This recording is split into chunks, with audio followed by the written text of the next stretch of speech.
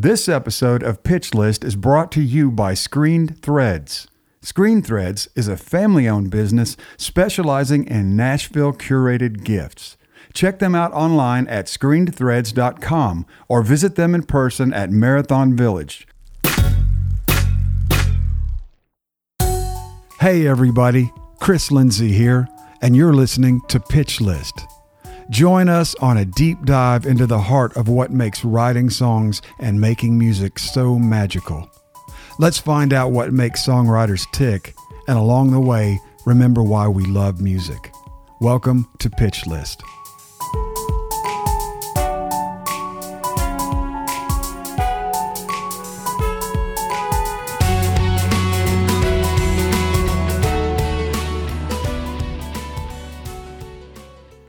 Before we start the show, I have some news about Pitch List. After today's show, we are going on hiatus. At this point, I can't tell you when we'll be back, but I know in my heart we will. For now, I'd like to say thank you. Thank you for all your kind words. Knowing that you are out there and that you like the content has fueled me from the very beginning. My mission has never wavered, to bring you a real ground-level glimpse into the song business. And I think that's best done by conversation, because writers are as diverse as snowflakes. And I've also tried to show you that success comes from committing time and love, nothing else. I hope to have demystified a few things and shown you that this is anyone's ballgame. This last year, I did not continue my last publishing deal. I had hit the wall. 25 years. My love for music and the people in it propelled me for 25 years. Through ups and downs, years without a hit, years with surprise cuts, and even a single just when I thought I might be done. It's been an amazing, fantastic, terrible, magic ride. And I'm not sure when, but I woke up one morning and realized I was burnt to a crisp. For the first time in my whole life, I wasn't excited to clock in for a writing appointment. For a while, a new dream had begun to creep into my consciousness. Truthfully, it was an old dream. When I was 25 and playing bars in Texas, I got fed up and quit music. I moved to LA to be a screenwriter. I lived there for about 5 years and made some progress and some great friends, some of whom have gone on to major Hollywood careers. Cut to the present.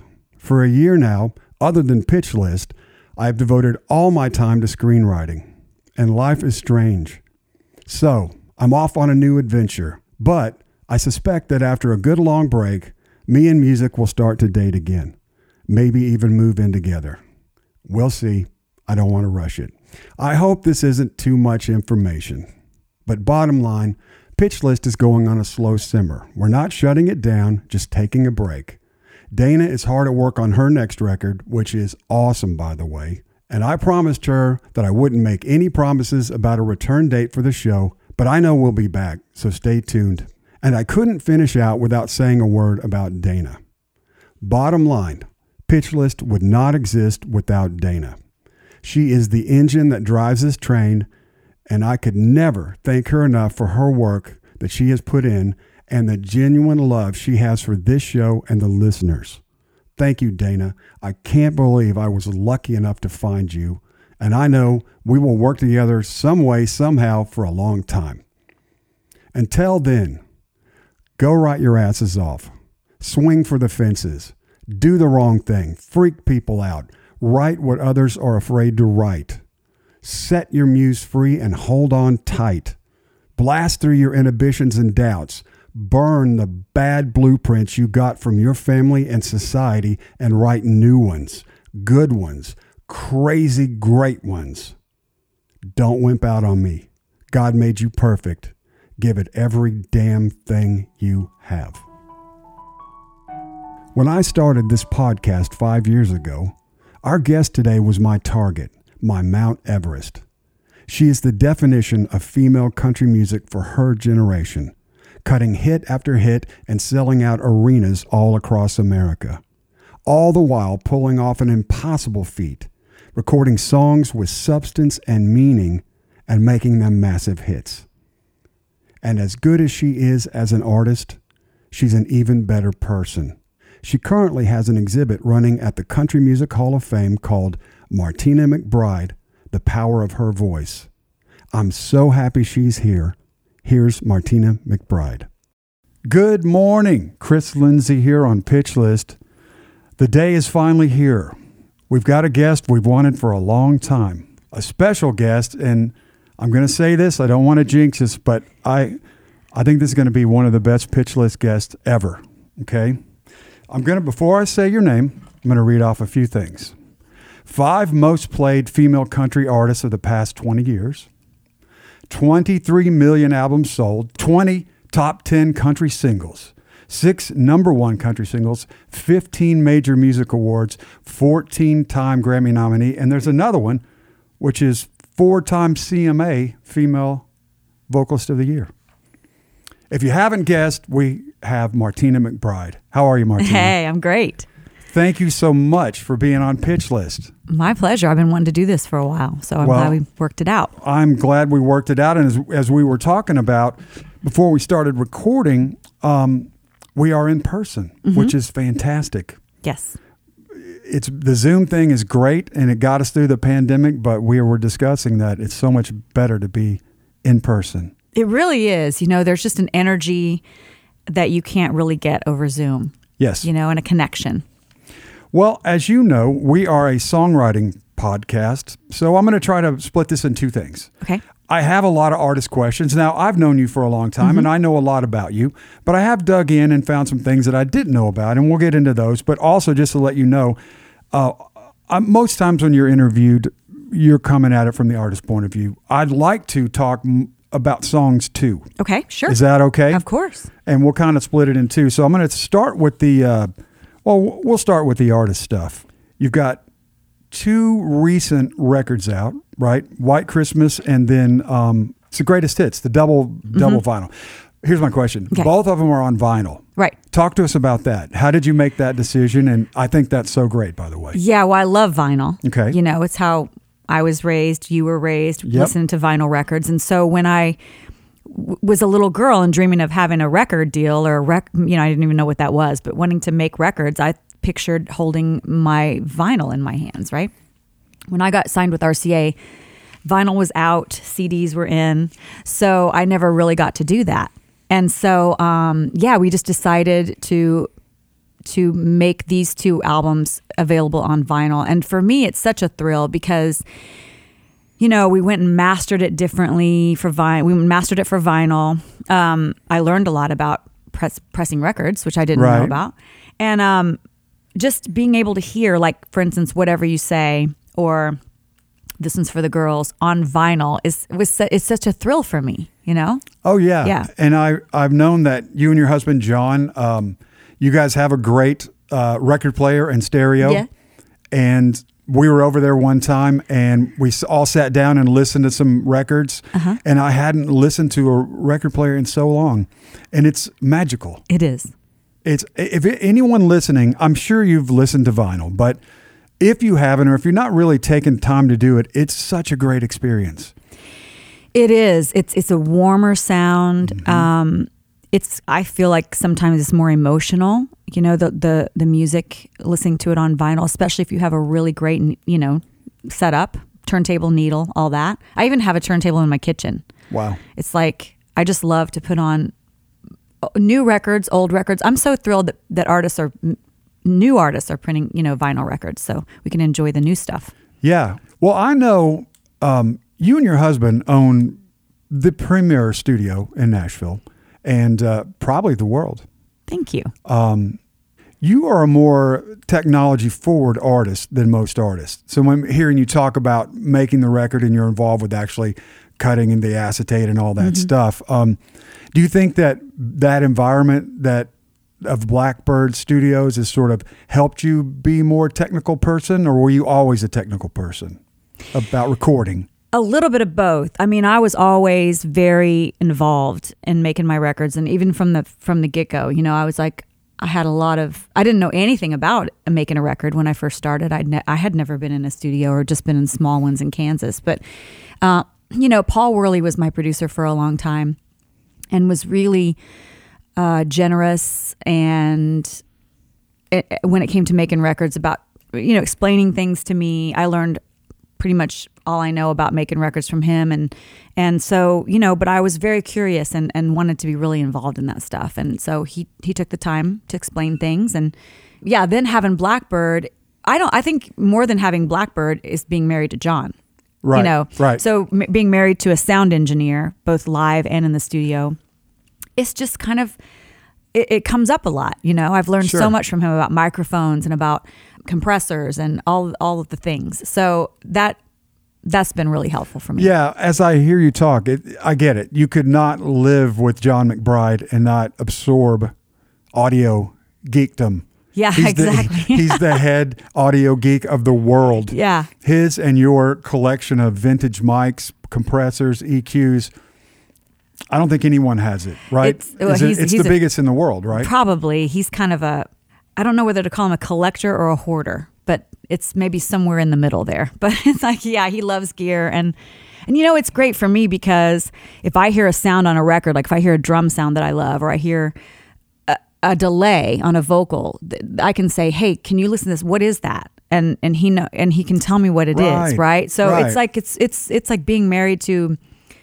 I don't know, like a little guru. Like I can ask any question and say, I really love this vocal. I love this vocal tone. I love the air in the vocal. Let's EQ, can we get more toward that sound? And he's like, sure. Yeah. So, I don't know. It's fun. It's fun. Yeah, that makes sense. That makes total sense. If you hear something on a record, you're like, I love that. You guys can kind of store that in the memory banks. And when it's appropriate for what you're working on, you do it. Yeah. Yeah. John, we could do a whole podcast on John. I know. You should have him on. I want to, and I'm going to, if he'll do it. Oh, he'll do it. He's a character. He is a character, yeah. He's a character. He's a true character. He has no filter. And so, you don't know what you be careful what you ask for. but the thing is, it's great. And one of my favorite things about John is he is the #1 Martina McBride fan. Yeah, he is. I mean, he really is. It's crazy. It's so beautiful. Your partnership. Yeah. The music business is tough on marriages, People know that. Yeah. And you guys, I'm knocking wood, but have had a successful family and marriage and you work together. It's really great. Well, it's like you and Amy. You know what I think? If you find someone that you value, you will treat them right. That's right. That's right. If you have someone you don't really value, you may not treat them the way you need to. It's just that simple. Yeah.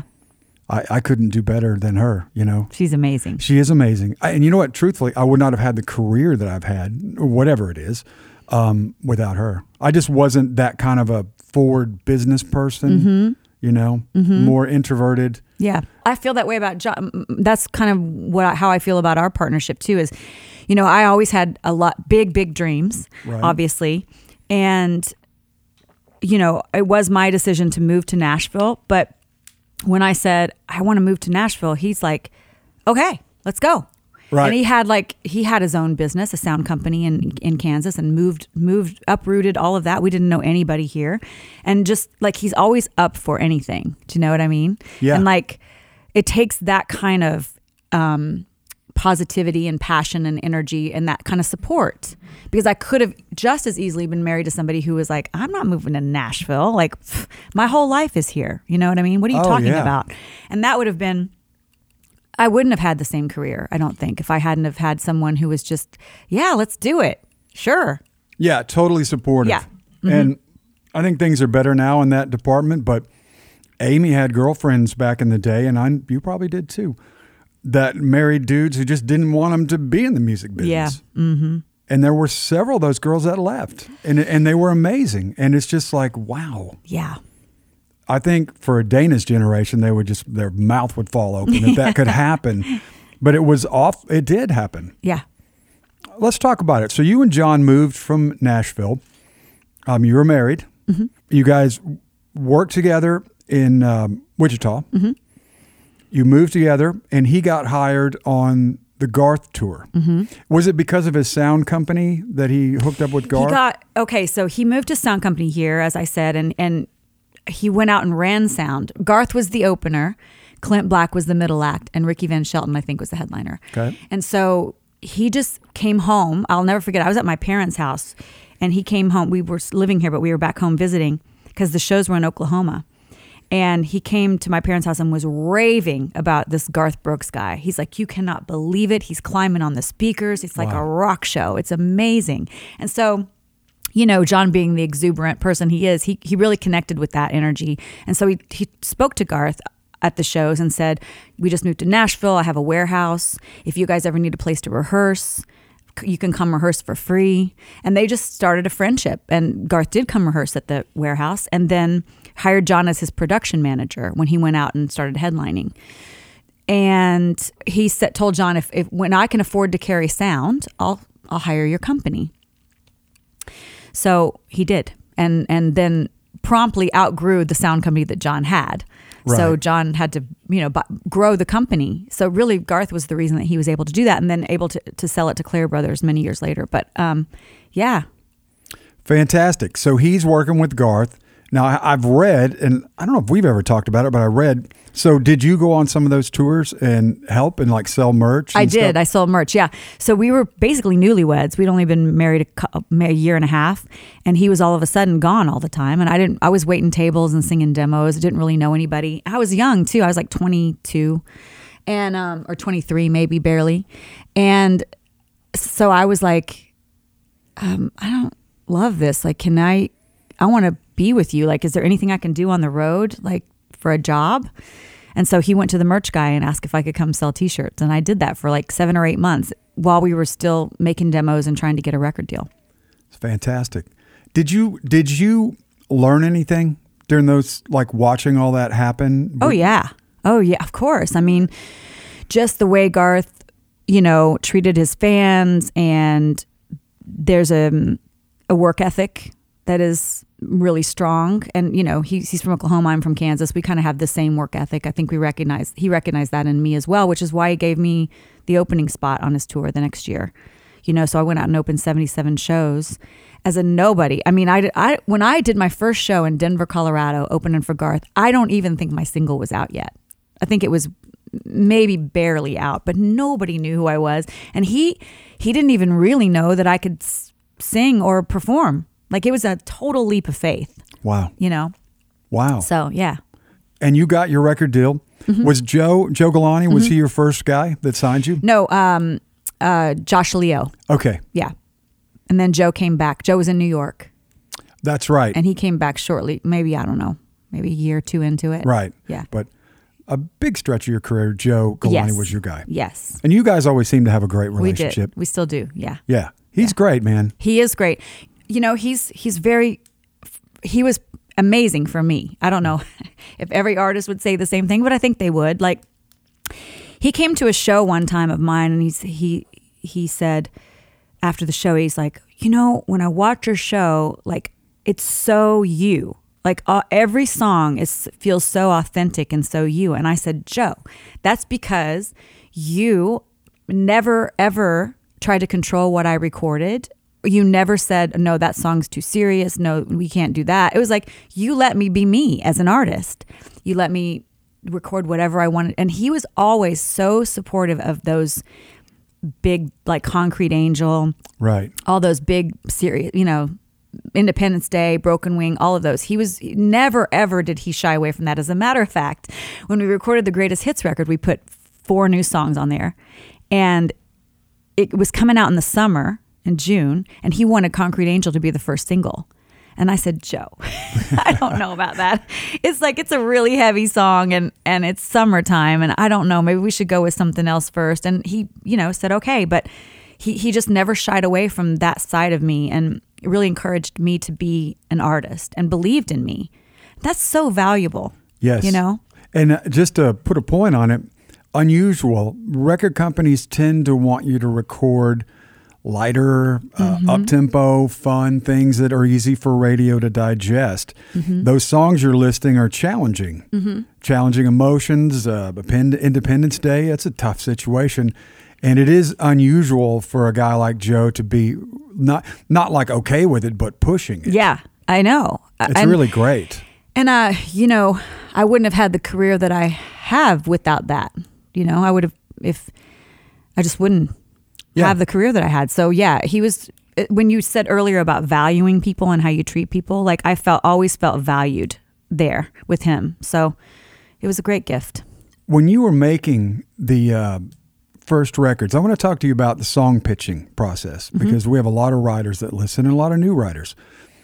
And I know they're going to be curious, like what your process is when people bring you material, or like, do you get a lot of song pitches, and do you like to hear a lot of songs when you're making a record, or how does that work for you in general? I love to hear a lot of songs. I listen to hundreds of songs for each album, and usually it's it's an immediate impression. Okay. Like, you know, I'll hear it and go, oh yeah, I want to record that song. It's a combination. I mean, I like to have lyrics that say something, but also then, you know, it has to be a great melody too. It just has to be a great song. Right. And that's subjective. You know, songs are subjective. Some people love songs that I don't like, and vice versa. So but at the end of the day, that's what makes you an artist. You know, what you're drawn to and what you choose to record. But when I was working with Paul Worley, it was cassette tapes back then. Yeah, and we would call it our. I remember. I remember. And we would call it our sack of songs, and we'd have sack of songs, and we'd just listen to them one after the other, and we played this game called Smash or Trash, and it would be like, is this a smash or is this trash? And no song is trash, but I mean, we had reverence for the song. No, you're saying you're going to trash it. You're going to throw it. Yeah. It's not for you. That's right. We're going to throw it in the trash. So we would just listen, and usually it's like within a verse and the first chorus, you just know, right, whether it's going to work for you or it's something that you're passionate about or drawn to. So yeah, but I love to listen to a lot of songs. That's great. And I get it. A song sort of just hits you. And if it hits you right, then you're interested. Yes. And then you're interested and you dig in a little further. Like, okay, are we covering ground I've already covered? Is this good? Is this pushing me in the right direction? I think a lot of younger writers can also try to pitch an artist something right where they are or what they just did. Oh, yeah. Not thinking that artists, as an artist, you have to grow. Yeah. As a writer, you have to grow. So to me, it's always, you're trying to pitch them somewhere they might be going. That's so smart. Yeah. Not where they are. And this idea, when I first moved here, there was a lot of this, and you were a demo singer at some point. They will come in and get somebody to sing just like the person. Oh. You're pitching a song with someone doing a sing-alike of the singer. It's probably going to irritate them more than anything. Put a great singer on it. That's what you want to do. A singer that can sell the song. Yes. Because you know as well as I do, sometimes you get a demo that's a great demo. Yep. And you get in to record it and you're like, right, there's no song here. Right. It was just a great demo. It happens all the time. Yeah. And there are also demos that are terrible demos and great songs. Yeah. And that's the challenge, I think. For me, if I were ever producing something, I would do it this way. I'm like, if I'm wondering if this is a hit, it's not. Yeah. Like somebody pitched me What Hurts the Most for the Mark Wills project before Rascal Flatts cut it. My first reaction was, you are telling me I can have that. You're saying I can have that song. Yeah. That was the reaction I had to that song. Yeah, I have to have that song. I have to. Yeah. And in my car, I'm calling, trying to get a recording studio. Yeah. Knowing that it's going to get taken, Right. That's the difference between like, it might be a hit. I don't know. Is it good? I don't know. Do you like it? Do you like it? Right, exactly. And you know what? We always want to have a quota of hits on a record, but I don't listen for just hits. Like, right. I flesh out a record, right? So I love, like, some of my favorite things that I've ever done are album cuts that probably a lot of people won't ever hear, Right. But I love finding a great song, regardless of whether it sounds like a hit on the radio or not, right? So I always tried to, when you hear one of those, when you hear My Baby Loves Me, or you go, that's a hit. I want that. And I love what it says and I love it. So I want to record it. And then then sometimes it's fun to hear a song. You go, they're never going to play that. That's never going to get played on the radio, but I love it. Yeah. Right. And you can also be wrong because you can think, I'll never do it. We're going to do it anyway. And then all of a sudden it does get played on the radio. True. I've seen that happen too. It's like, wow, okay. Yeah. I love the idea of songwriters writing not for a hit. I know that's how the songwriters make their money, and I understand it. I get it. I totally get it. But there's something about getting in a room and magic happening, and you might go, well, this might not be a hit, but it's, you know what I mean? Yes. I love that idea, and I think sometimes young songwriters are trying to write a hit, obviously. Yep. But you have to let that magic happen sometimes too when you're in a room and writing a song. I 100% agree. I think that magic is so rare that it's ridiculous to try to think that you're going to corral it into even a genre. Yeah. Much less a tempo. That's not how that works. Yeah. It's so beautiful, so rare, and so special. You just have to let it come in the room and just get it in the jar. Yeah. Pray you get it in, Yes. and then let the chips fall where they may. It's a mistake people make, and that's why you have the career you have. You cut great songs, and you're a great singer, and you gave your fans substance. Like you said, a whole record, and when they come see you live, a true great singer, and fantastic, wonderful material. That's what people want. It's not that. It's such a simple formula. You'd be surprised why they don't follow it. Right. And maybe they don't have the singers. They're rare. People like you are rare. That level. I read something this morning that I didn't know. I got to ask you. In the 80s, you had like was it a new wave band? Would you call it that? A cover band you were in? It was a rock band. Band. Yeah. Okay. I love that. I bet you were amazing at that. I sang Heart. Yeah. Journey. Pat Benatar, of course. Of course. That little new wave record not little record, but the Linda Ronstadt, How Do I Make You, and those kind of songs. And it was like a rock band. Yeah. Yeah. Are there any recordings in existence of that? I just found one the other day on a cassette. I haven't listened to it yet, but yes. Oh, that's got to be amazing. I was 17, Okay. 18 years old, had just graduated from high school, and all of the band were older guys, and not older like 50, but older like 25. And so we traveled around in a van that had a hole in the floor. We played rock clubs, so it was a kind of I had come from a really small town. It was a bit of a fast existence for me for a minute, but I wouldn't trade it. Yeah, absolutely. Yeah. And you get experience. Yeah. But you grew up as a country person, probably listening to a lot or did you listen to everything when you were growing up? When I was small, my dad had a country band as a hobby. So it was all country music. Like he was not really, he loved Elvis and Etta James. And my mom loved more like Moon River and Que Sera Sera. So there was some of that stuff. But then when I got to be a teenager, and I had older brothers, I had an older brother and an older sister who listened to pop radio. So when I get in their car, it'd be like my older brother was like CCR. He was into like rock bands, like CCR, like Molly Hatchet, like all. And my older sister was into more pop music. So I'd get in her car and it'd be like Casey Kasem and like whatever was on the top 40.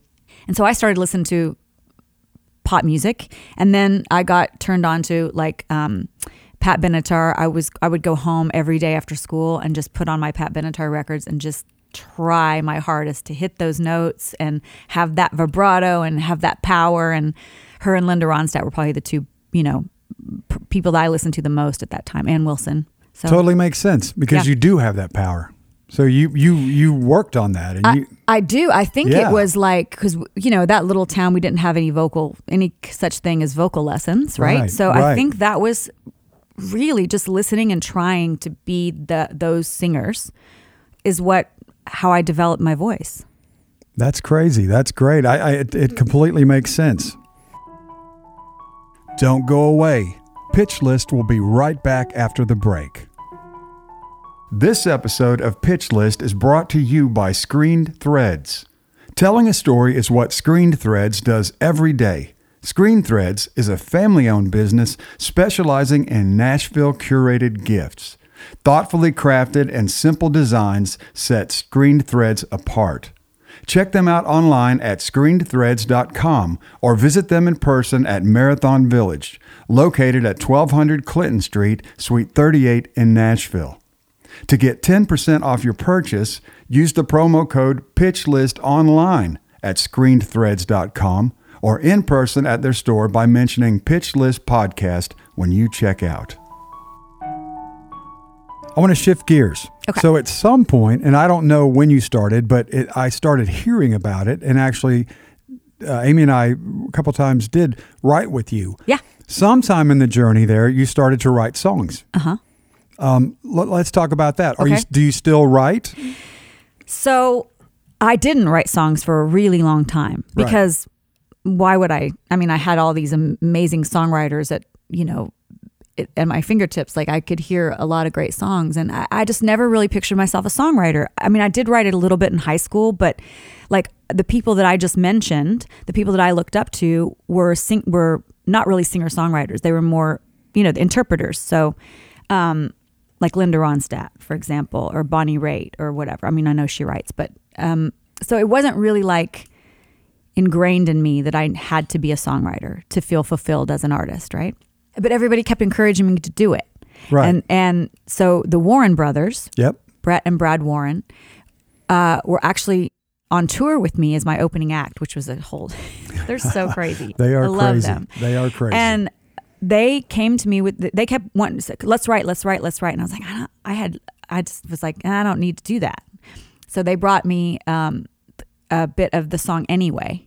Right. And I said, it was at catering. I'll never forget. I said, that's amazing. I will record that. You go finish it and I will record that. I was cutting a record. And they're like, now I look back, incredibly generously said, no, you have to write it with us. And I was like, oh. So I was like, oh God, okay, fine. I'll write it with you. So we went in a little locker room and hammered out the song in like an hour. And that was my first song that I wrote that made it on an album. And okay. How did that feel? How did you kind of walk away from that? Like, did it change how you record the song, or how you, when you how you felt about the song that you were a writer? Or I would say at the beginning, I would say, every song that I record feels like my song. Right. But it is different. Yeah. Knowing that you had, like I always say, being able to write the words that I want to say instead of waiting for someone to say the things that I want to say, right? And you do feel a little more, I don't feel more connected to it. I feel proud of it. Yeah. It was interesting making the record because we didn't have a demo. Oh, okay. So it's like, I knew I wanted it to be this big record, this big sounding, well, I didn't know that actually, but intuitively that's kind of what I wanted to do with it. But really, it was just I just had a singer, like I just had Brett singing it with his guitar. And so that was like the first time that I think that I'd made a record without a real demo, or any roadmap at all. Right. So that was challenging for a minute. We were in the studio struggling with it, and I called Brett Warren, and he said, he gave me some direction. Well, how about if you do it and I was like, oh my God, that's it. I can't remember what it was now. I'll have to ask him, but yeah. Wow. Amy used to, when we record demos, one time she pressed the button. It was like a lot of chaos going on because it wasn't going well. She pushes the button. She goes, listen, I don't know any of that music talk, but we need less something and more Aerosmith. Oh, that's great. And they were all like, got it, hit red. Yeah. And we had been going back with numbers and, the whole chart for 5 minutes. She said one thing. Yeah. And it was like, okay, we got it. Yeah. Sometimes it's just that reference that it paints the picture. It just clicks into focus. What are you working on now? So the pandemic did different things for different people creatively. For me, it was a much needed break. Okay. So a lot of people used it to make new albums and new art. I really just stepped back from it creatively. And I realize now that I kind of that's a muscle that you have to kind of use or you lose it, because I've realized that I've been kind of inert. I've had this inertia where I can't really move forward with anything. But it's just now starting to wake back up. And so like I've been thinking about wanting to make like an old time country gospel record for a long time. And kind of how I want to do it is back in my hometown of Sharon, Kansas, there's a church that's a Christian church that I actually, grew up singing in with my dad. And it came up for sale like about 20 years ago for like $5,000. Like, wow. I'm with an acre of land. Like Wow. it was like two. So I was like, I don't know what I'm going to do with it, but I don't want it to get turned. I don't want it to get torn down. Right. And I don't want it to get turned into like a hay barn. So I'm going to really just preserve it. And I want to go back and record the album in that church. Oh, that's such a great idea. Yeah. And do like you said, like an old timey gospel. Yeah, like a country. choir or no, like I guess not. More like acoustic. acoustic. I really want it to be more mountainy and kind of like back porchy kind of. Back porchy. Yeah. Love it. I bet it sounds amazing in there. But yeah, I think so. And I took John in there and I'm like, what do you think? And he's like, oh, these acoustics are great. It's all wood, tons of wood. And, so. Well, plus the vibe. Yeah. The vibe. I always used to like Ocean Way Studio too. Not as much as Blackbird. Okay, let's get that straight right now, John. But Ocean Way used to be a church. And I think that's a cool vibe in there. Yeah. And it can be part of the sound. Or, Uh-huh. I don't Sure, know. yeah. I think vibes hang in buildings. Like Absolutely. You go to Europe, some of those old churches, it's like you can feel it, man. Yeah. Or the Vatican, you don't have to be Catholic to walk in there and have Right. the hair stand up on the back of your neck. Yeah. You can be an atheist and have that happen. It's crazy. Yeah. Let's talk, if you want to. You're an incredible interior decorator, also chef, but it's really interior decorating, and your style palette is incredible. And I think it's a skill you have that people don't know that really could be showcased. Yeah. Well, this is an interesting conversation because I have a passion for that. I have a passion for cooking and for, interior design, aesthetics, beauty, whatever you call it. And sometimes I feel like in this, I don't know if it's this country or if it's just this just a thing for human beings everywhere. But I feel like if you start out and you're successful at something, that's how people see you. And I'm the same. Like Right. Kevin Costner has a band, but Right. He's Kevin Costner, the actor, to me, right? And it's so unfair because we get people aren't. It's like you're not allowed to have more than one career or interest, right? You can only be successful at one. Right. You couldn't possibly be good enough at two. Exactly. But on tour, I like to do my own hair and makeup. Really? And a lot of people don't. But No. for me, it's so relaxing, and it's so that period of time before the show that I sort of get into it. I always call it the transformation, from just hanging out on the bus to being on stage. And it's like, for me, it's so relaxing and fun. It's the time when I warm up or listen to music or, whatever. So it's great. I get it. Yeah. It's like a little routine, like a little meditation that transforms from wife, mom, whatever you are, to a business person, and then to be on stage into Martina McBride. Yeah. I get that. You're very involved also. I heard this several times, and I don't know if it's true, but I'm going to ask you. With your stage show and your live show, you're a whip cracker. You want that stuff to be right. You're a perfectionist. Is that true? That would be true. I love it. I feel like I'm a super, super easygoing person. And I think when it comes to that stuff, for the most part, and I think, the fact that I've got crew members that have been there for 25 years attest to that, and band members that have been there for 25 years. So exactly. It's like, I don't take no without an explanation very well. I take no with an explanation very well. Like if you can tell me why this isn't going to work or is a bad idea, I listen and I'm like, got it. Next idea. Let's move on. Yeah. But if somebody just says, no, I don't want to, we can't do that. And I get the feeling that it's really because they don't want to do it or don't know how to do it and won't take the time to figure out if we can do it or not. That's hard for me to accept. Mark of a successful person. Yeah. Yeah. You can't be, it's too competitive, too high level. Mm-hmm. You have to be that way. Mm-hmm. I think you have to. Yeah. And there's a way to do it like you do it. Super nice. But Amy's the same way. I think it's even harder on women Yeah. because there is a culture of men still to this day like, don't worry, sweetie, just go get on the internet. We'll handle all this gear. Yeah. You know what I mean? Yeah, yeah. We'll put an X on the stage. Yeah. Go do your makeup. Go do your makeup. Right.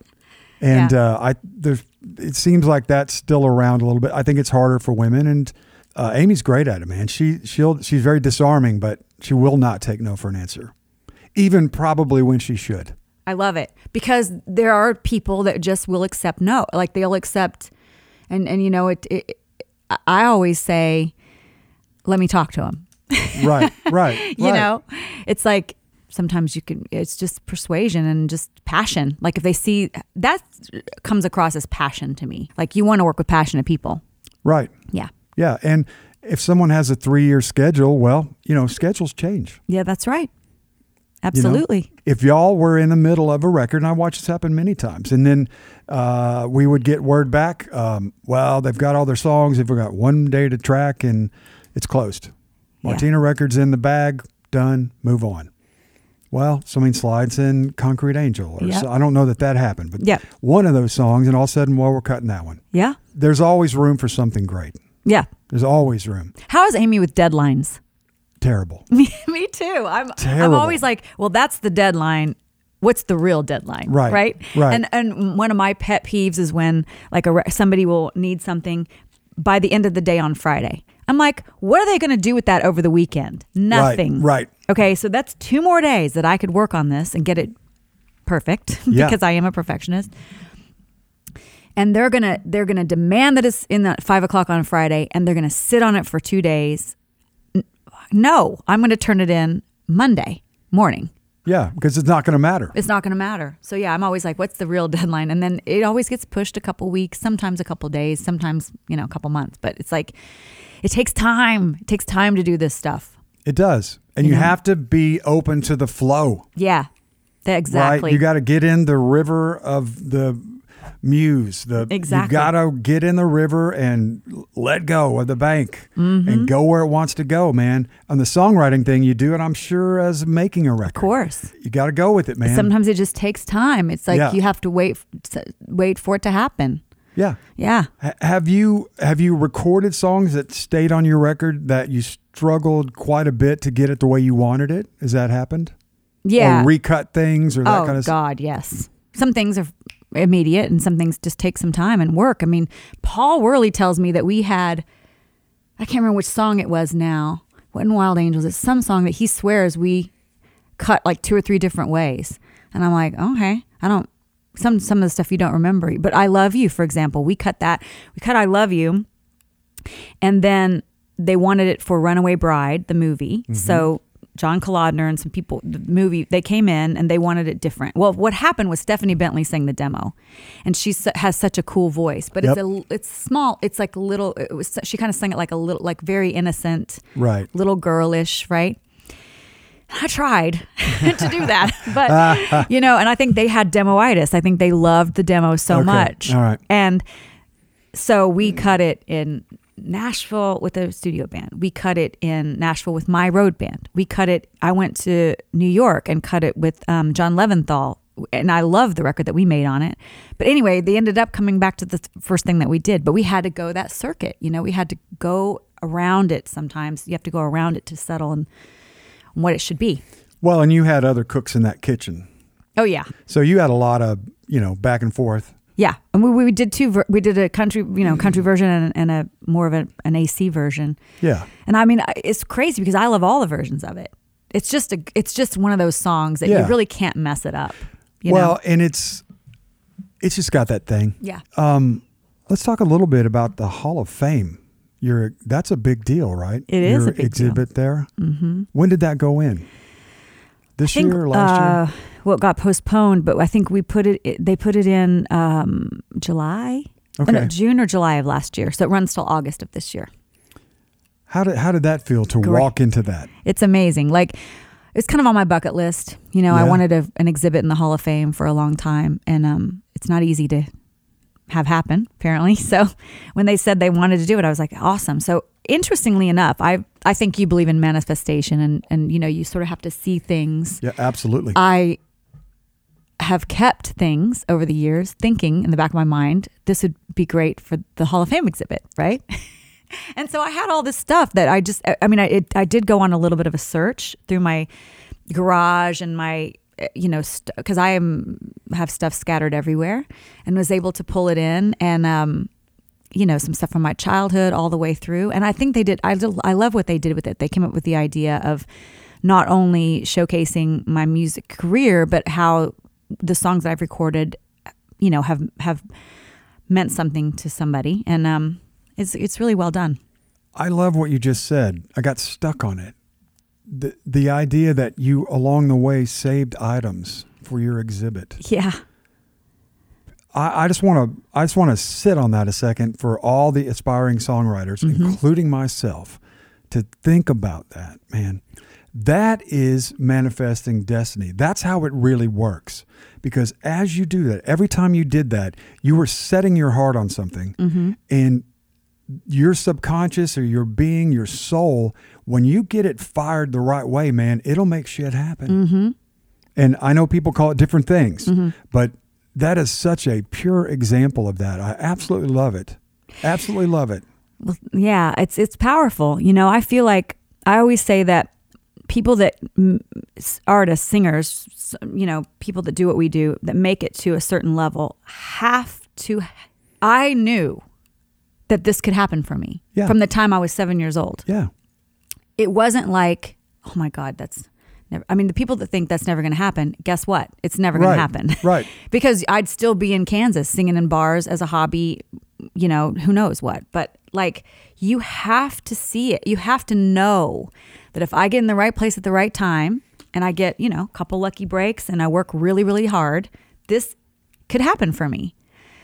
And so, yeah, that's another way of manifestation. I think if you talk to any artist that's made it, they say, oh, I always kind of saw myself there. I always saw myself kind of going up the stairs at the CMAs and doing an acceptance speech. I practiced it in the mirror when I was a kid. I think that's a common theme that goes through people that get to a certain level. Absolutely. Yeah. The ones I've observed, 100%.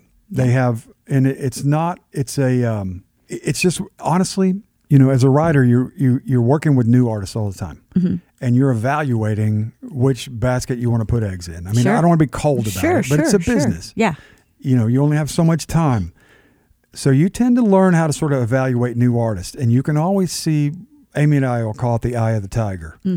And when you see that, it doesn't matter their skill sets, because number one, people get better. Yeah. People get better. That's something people don't think about. But when you see the eye of a tiger, you're like, okay, they're going to do it one way or the other. And yeah, they have to have the right break and they have to be lucky. But over time, you do get lucky. You do get the break. It's just a matter of time. And you have to just wait till you get your chance. But and keep doing it. And keep doing it. Right. Yeah. Keep spinning it, and then it comes up. But it also goes back to another thing I've learned through Amy, which is belief structure. If you want to change your life, you have to change your belief structure. That's what you're saying. You had the belief structure from age 7 that this was going to exactly what happened. How it was going to happen. That's why it happened. Yeah, it's crazy, isn't it? When you have the belief structure that it's going to be hard, the one your parents gave you or whoever. Yeah. If you can't get that one out of your head or your soul, guess what? Just like you said, it's not going to happen. Or if you're raised to believe you don't deserve it. That's the other one. Because I will give lots of credit to my parents. They're not perfect, but they did always instill in me that I had something special and that it's like I always tell my daughter, she wants to be an actress. I'm like, somebody's going to make it. It could be, why can't it be you? Right? We say the same thing. There's new people come along every so often. It's going to be somebody. So that's kind of how I was raised. And it's, and I never felt like I don't mean deserve it like no, I understand. in an egotistical way. No, I mean, I like know. You have to feel like you are worthy of that in order to really go for it. Yeah. Make sense? And part of being worthy is practicing your ass off. Yeah. Right? I mean, Absolutely. that's where you get the confidence. It's like, how do you get good at writing a song? Write 500 bad ones. Yeah. I don't know if you're going to be great, but you'll be better than you were. Yeah. True. you know, and we tell our kids I tell them the same thing. In addition, I'll just say, look, like if one wanted to be, they're doing music, but if they were an actor, I just say, look, here's how it works. You go into the audition and you kick their ass. Yeah. Just mop the floor with them.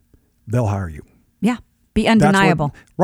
Be undeniable. That's how it works. Yep. Go in there and kill them. They don't care who you are or where you came from. That's exactly right.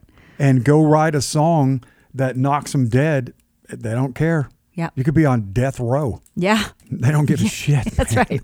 It's so hard to find a legitimate hit song. They don't care. Yeah. I love that. What about touring? You have anything planned? We're touring. Oh, you're doing that? Yeah, we're touring now.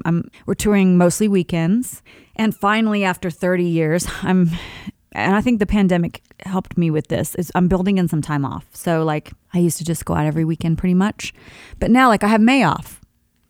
And I'm embracing that because it gives you a window where you can focus on other things or just rest or whatever it is that you need to do. So, but yeah, we're out touring. That's great. How was it after the pandemic? Like when you first got back out there? You know, it's better now. Like we did our first shows in July, and I think everybody was a little bit like, is this a good idea? Like, right.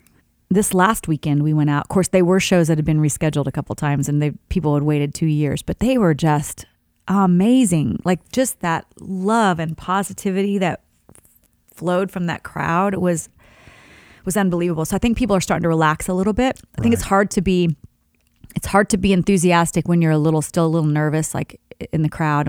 Should I be here? And there's still people that aren't coming, that have a ticket, you know what I mean?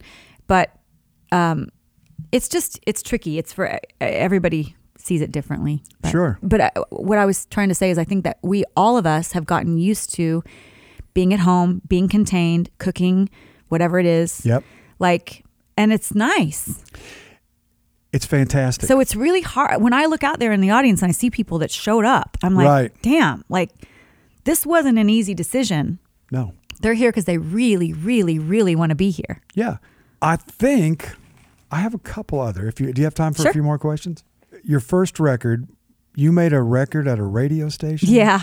I was 16. Oh, Your Cheating Heart. Yeah. And a song called Hello, Love, Goodbye, which was a Rita Coolidge song. Was that like the B-side? Did they make you a little 45? I think that might be the A-side and Your Cheating Heart was the B-side. Okay. Yeah, we made a little 45. It's in the Hall of Fame. I saved it. Oh, I saved fantastic. a few copies. Yeah, I won a contest, and the prize was you got to go into a local studio with a local band and cut 2 songs. So did you all ever transfer to tape and just like take the 45? Oh yeah, into Pro Tools or Yeah, something? yeah. I need to do that. Yeah. I need to do that with a lot of stuff, yeah. Yeah. Martina McBride, I could talk to you all day. Me too. And I would I love could talk to. to you all day. I couldn't talk to me all day, but Okay. I could talk to you all day. So thank you for being on our show. Really. Thanks for having me. I mean it from the bottom of my heart. I've been a fan forever and feel privileged to have gotten to know you through the years. And Thank you, Chris. I have real respect for you. Oh, thank and your you. family. Thank you. I do. Right back at you. Thank you. We'll see you later. This has been Pitch List. Thanks for listening to this episode of Pitch List. If you enjoyed today's show, please subscribe to us on Apple Podcast or your preferred listening platform. And if you want, feel free to leave us a 5-star rating and review. For exclusive content from this week's guest and more, you can visit our website at pitchlistpodcast.com or follow our social media pages on Facebook, Instagram, or Twitter. Thanks again for listening, and we'll see you next time.